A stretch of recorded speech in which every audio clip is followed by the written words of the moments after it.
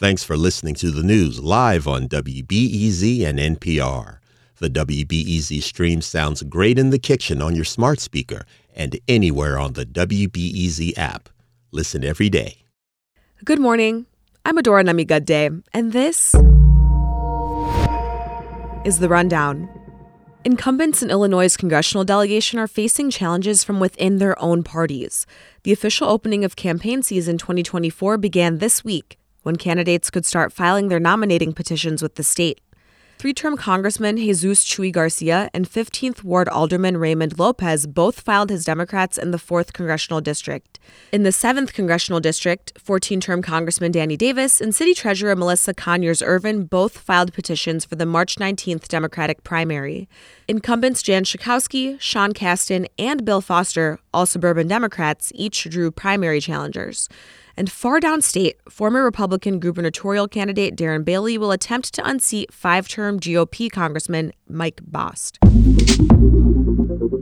Illinois Governor J.B. Pritzker is commending the city of Chicago for handling what he calls a, quote, unmanageable influx of asylum seekers. That's a departure from his comments earlier this month, when he criticized the city for moving too slowly in sheltering migrants as temperatures were dropping. At a Crain's Chicago business luncheon yesterday, Pritzker took credit for sending $160 million in additional funding to Chicago to help migrants get work permits and into housing. There came a point where, you're close enough to the very cold weather that we just had to, step in and try to step up the effort. Pritzker says the state has yet to receive any federal funding to reimburse it for supporting migrants. And pleas with officials in Texas to divert migrant buses to other cities have gone unanswered. In Chicago, Mayor Brandon Johnson's plan to build a tent shelter city in Brighton Park Asylum has to pass another step. The city has been evaluating the site for potential health impacts from previous heavy metal contamination. Officials say additional environmental details will be provided later this week. The number of COVID-19 infections is going up in some parts of Illinois. While the risk in Chicago is currently low, health officials worry that COVID numbers are going to rise here too. Infectious disease Dr. Mia Teromina of Dooley Health and Care says COVID numbers rose into the medium risk level in 20 Illinois counties. And she told WBEZ's Reset that means it's only a matter of time until that happens in the Chicago area. Once we go from low to that medium risk, we really need to consider what our health risks are, if we are up to date on vaccines, how vaccinated the folks that we're going to be enjoying the holidays with are, and what mitigation strategies we can put into place to try and make for some healthy, safe holidays. Teromina says the best way to protect yourself from COVID is by getting the latest version of the vaccine. A metro train struck and killed a pedestrian in the city's Edison Park neighborhood yesterday, adding to the growing list of train incidents in the Chicago area over the past few weeks.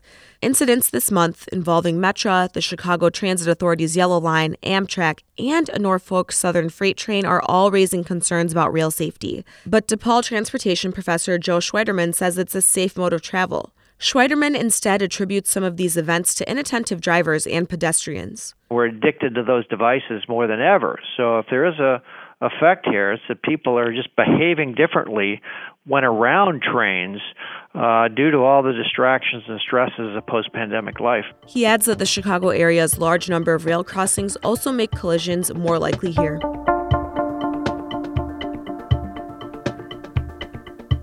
Some quick things you should know today. Northwestern University officials have called the all clear after gunfire near the school's Chicago campus last night. The Sun-Times reports there was a large fight in the street around 9 o'clock in the 300 block of East Chicago when a woman pulled out a handgun and fired one shot. Northwestern alerted those on campus to take shelter and said police were responding. No injuries or arrests have been reported. It's been a slow start for candidate filings in the race to become Cook County's next top prosecutor. The current top prosecutor, Cook County State's Attorney Kim Foxx, is not going to seek re-election next year. That means one of the most important and high-profile elected positions in the state is up for grabs. But yesterday, the first day candidates can file to be on the March primary ballot, only Clayton Harris III put in his paperwork. The weather today, it's going to be cold with a high of 26 degrees.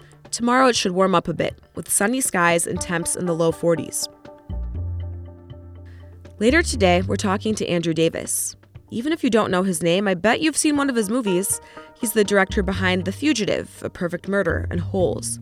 Yes, those were all the same guy. And a lot of his movies are set right here in Chicago. I understood the city, and I understood the fabric of how to get something to look tough or look slick or look classy, or where to find unique kind of places that we could work. My Rundown co-host Aaron Allen talks to Andrew Davis about the 45th anniversary of his first film, Stony Island. That's today at 1 o'clock. I'm Adora Namigade. Thanks for listening.